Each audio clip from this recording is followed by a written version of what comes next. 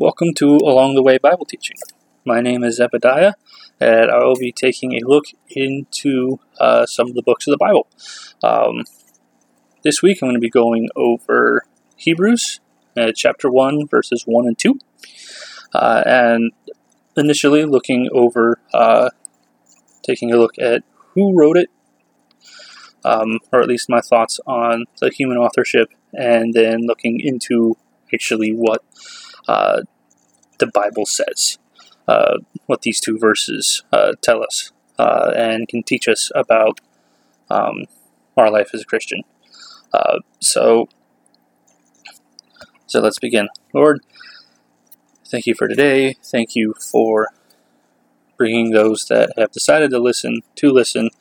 I pray that you quicken their ears and that they hear your word. Thank you. In your name. Amen. So, to kind of start this off, the book of Hebrews, there are many different thoughts about who wrote it. As what I mean by that is the human authorship of the book. The person that God, in the form of the Holy Spirit, chose to have write this epistle, this teaching letter. And many different, maybe not many, but there are a few schools of thought. The biggest one out there would be Paul. That Paul being a man formerly known as Saul, who actually persecuted Christians initially. And he was a man that was very zealous about the law. And eventually, through the work of God, Jesus met him on the road. He had an experience with Jesus Christ. And as he believed, he ended up writing, confirmed 13 books of the New Testament, of the Bible. It was a man who was heavily used by God. And he was initially a Christian killer. So, like I said, many people believe that this man, Paul, was the initial writer of Hebrews. There's honestly a couple of men that I listened to get insight into the Bible. J. Vernon McGee and Chuck Smith both also agree with that assertion that the Apostle Paul wrote the book of Hebrews. My stance is different than that. I personally don't believe Paul wrote it. Partly due to a verse, or a chunk of scripture in Acts 21:11. There was a man who told the Apostle Paul that if he were to essentially go and deal with the Jews in a certain way, he was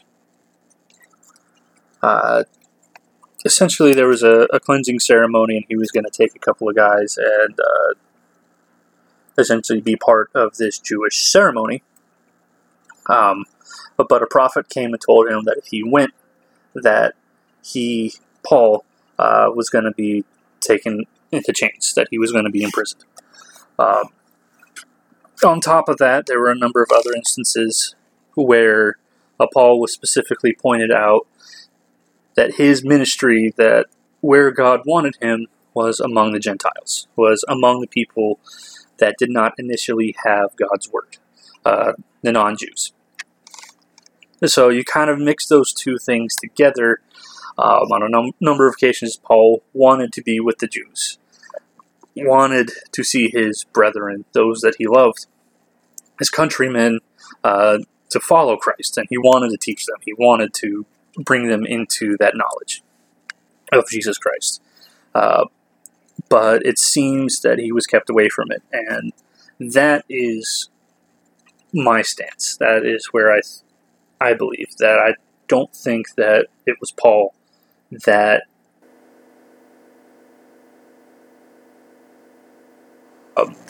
I said the men that I mentioned earlier, their stance seems to be a bit more academic, being that the way that things were written, the way that the book is written, the way that the Greek is, which is something that I don't have that great of a grasp of. I can use books and literature and figure out and look at how the Greek works. But these were men, say J. Vernon McGee, who wrote a thesis on why he thought Paul was it, based on, say, these more academically.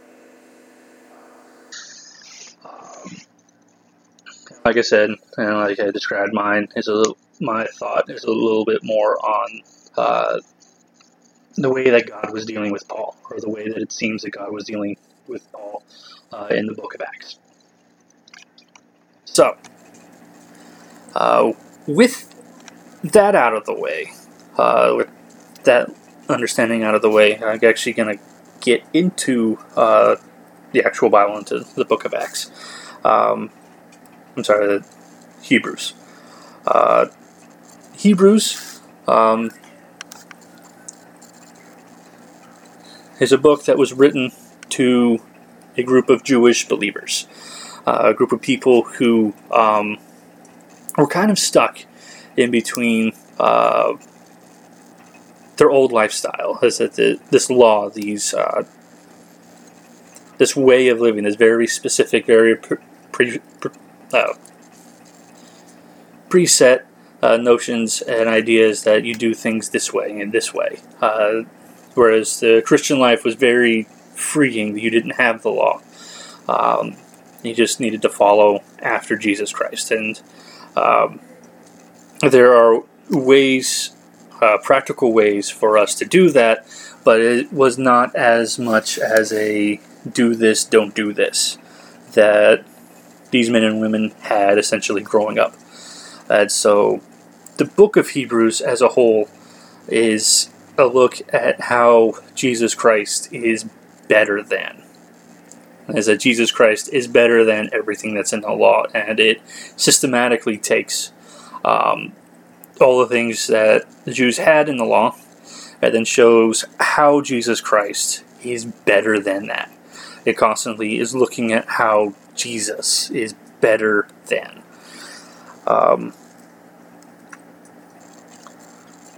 So, yeah, let's begin. Let's look at the book of Hebrews, chapter 1, verse 1. God, after he spoke long ago to the fathers in the prophets in many portions and in many ways, in these last days has spoken to us in his Son, whom he appointed heir of all things, through whom he made the world. So,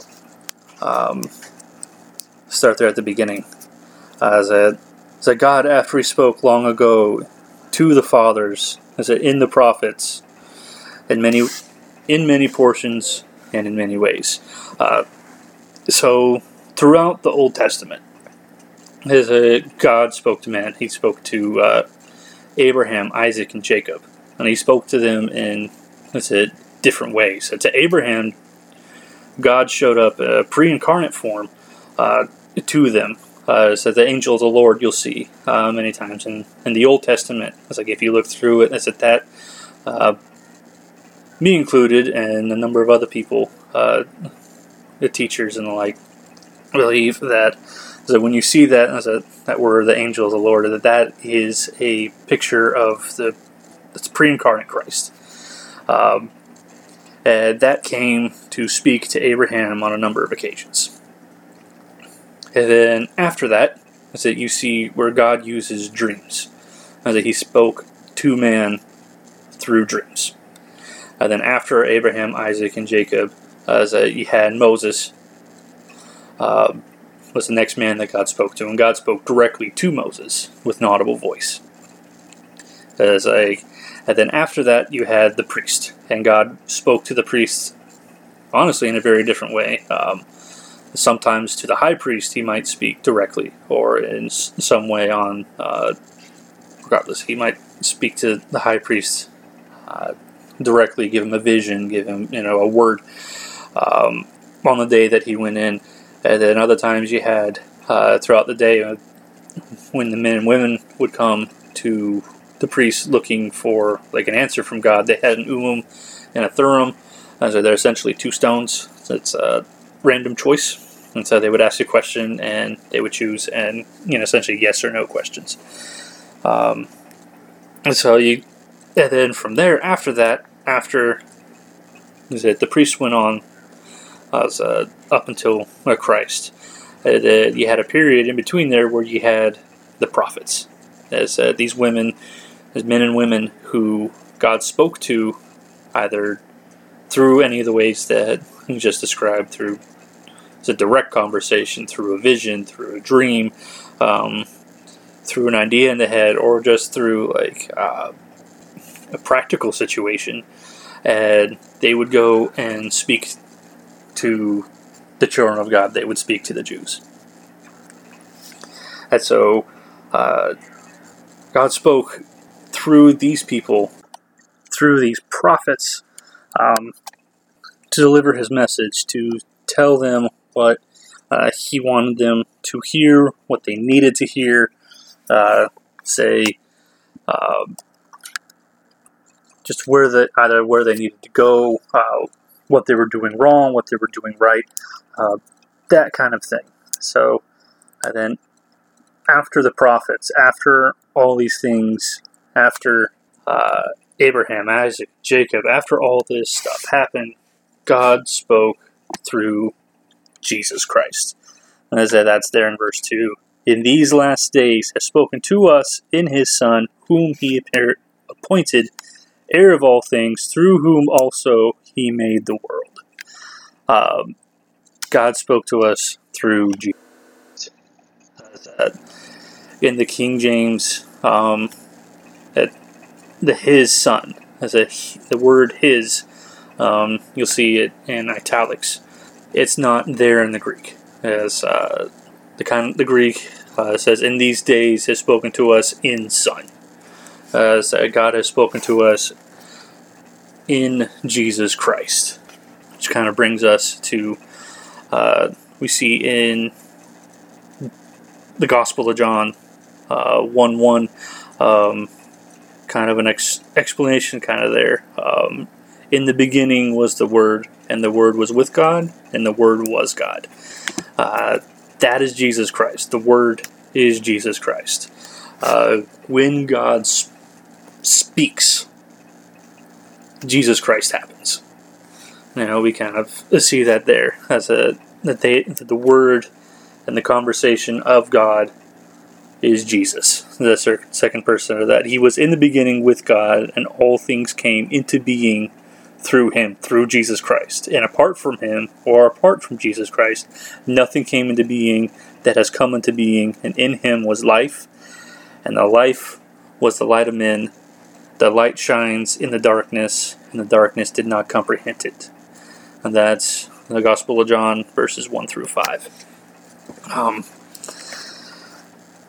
So, when God spoke in these last days, that is to say, when God spoke to us, his final word is Jesus. In that,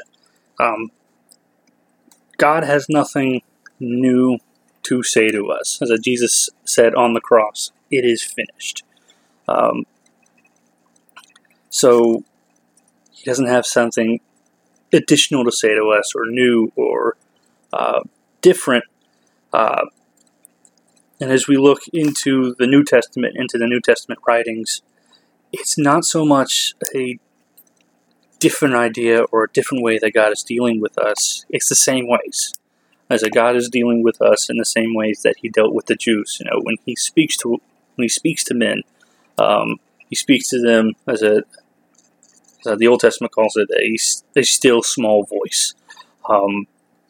So sometimes that happens. Sometimes you have dreams. Sometimes you have visions. Sometimes, more often than not, you have practical situations in which God shows you what he wants for our lives by introducing something into our lives.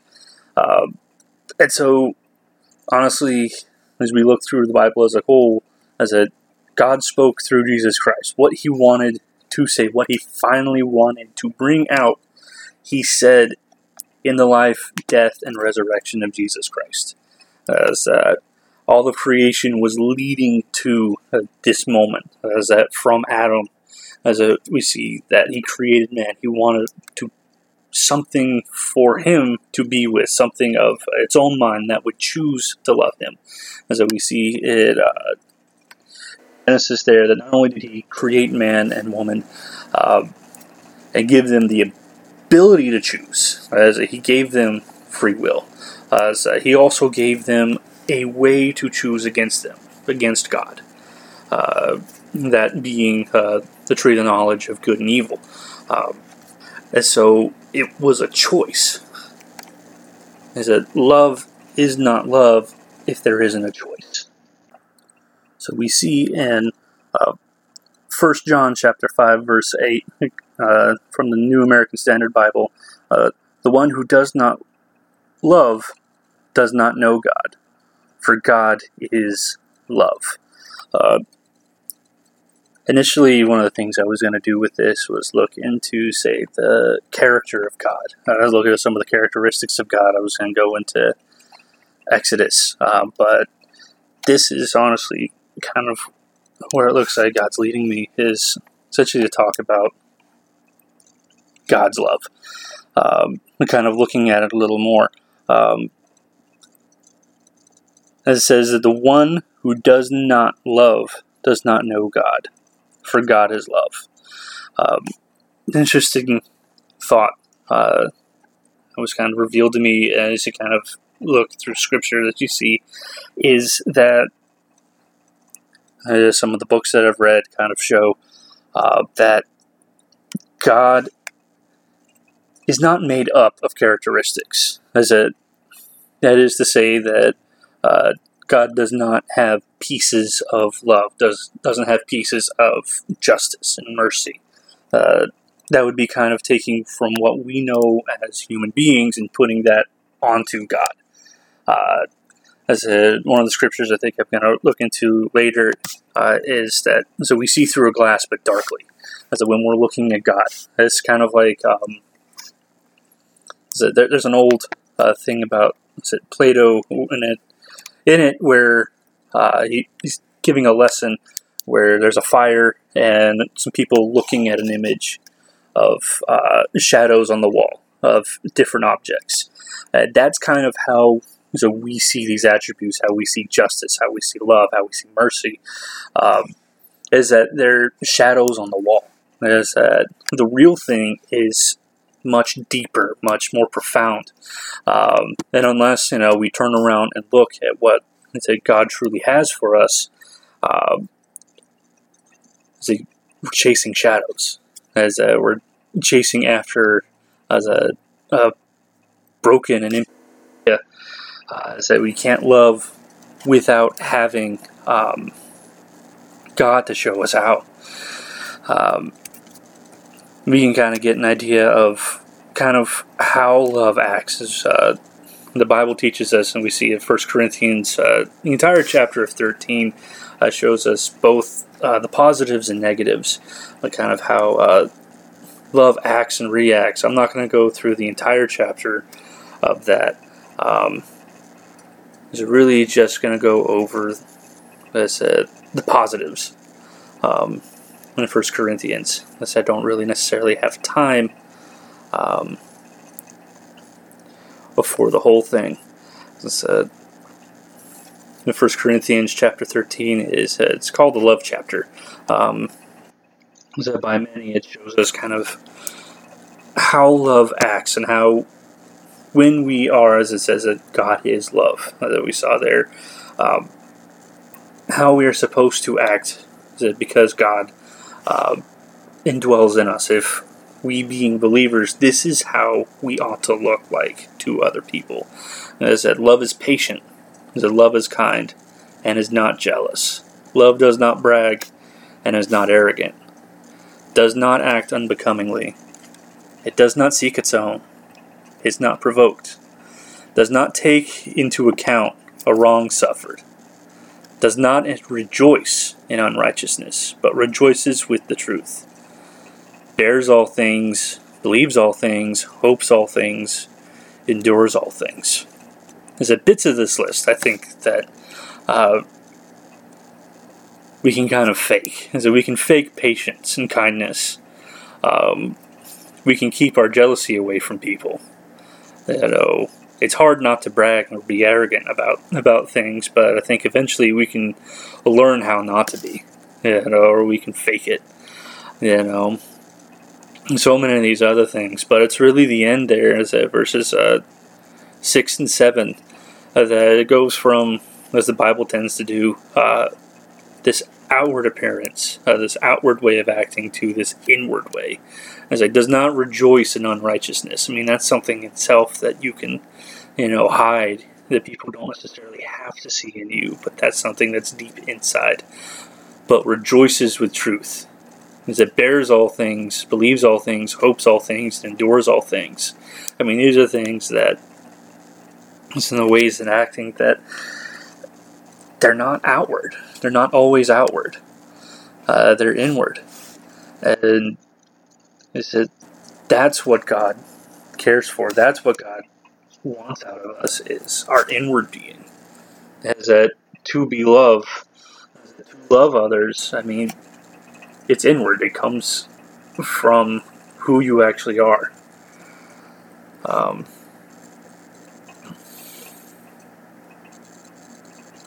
And John chapter 15, we're going to look at and see what Jesus calls love and how he explains it. So John chapter 15. So this is Jesus Christ talking to his disciples. It says, "This is my commandment, that you love one another, just as I have loved you. Greater love has no one than this, that one laid down his life for his friends." And then we see in Romans chapter 5, 6 through 10, it's a kind of a deeper explanation of that. Or another explanation of that. "For while we were still helpless, at the right time Christ died for the ungodly. For one would hardly die for a righteous man, though perhaps for a good man someone might even dare to die." And this is the kicker. "But God demonstrates his own love toward us, and that while we were yet sinners, Christ died for us." And then later on in Romans 5:10 it says, "For if while we were enemies we were reconciled to God through the death of his Son, much more having been reconciled, we shall be saved by his life." And it says there that we were enemies with God. And it is that we were so far removed, that our sin had so far removed us from being with God, as that God saw us as enemies. And as that God being pure, as a being absolute, could not stand to be with us, as to be near us, his creation, the thing that he loved. He couldn't be with us or near us because of our sin. As that acting to do something about it, he sent his Son down so that we could be with him. So I guess really the only question left is, how do we act out this love? I mean, there are hundreds of books written about how to love one another. There's Love Languages book and all kinds of other things, and pastors and people teaching how we love one another. I'm really just going to leave with some simple thoughts. It's a being that, as Christ lives in us, and we read in Galatians 5:22 as the fruit of the Spirit. That phrase there being the meaning that as Christ dwells in us, the things that come out of us, the attributes that we start to show are. Into the verse, the fruit of the Spirit is love, joy, peace, patience, kindness, goodness, faithfulness, gentleness, self-control. As we continue our walk with Jesus Christ, with God, as we seek to know him better, as we learn about who he is, these things, those attributes of love, joy, peace, patience, kindness, goodness, faithfulness, gentleness, self, they will become a part of who we are. That is who God is. Those attributes, those pieces, those minor understandings of who God is will start to fill us up so that we can give those out to people, so that we can show love in those things to those around us. Thank you for listening. This was Along the Way Bible Teaching. I know it was rough. It's my first time. It's been about a year. Thanks for getting through. God bless.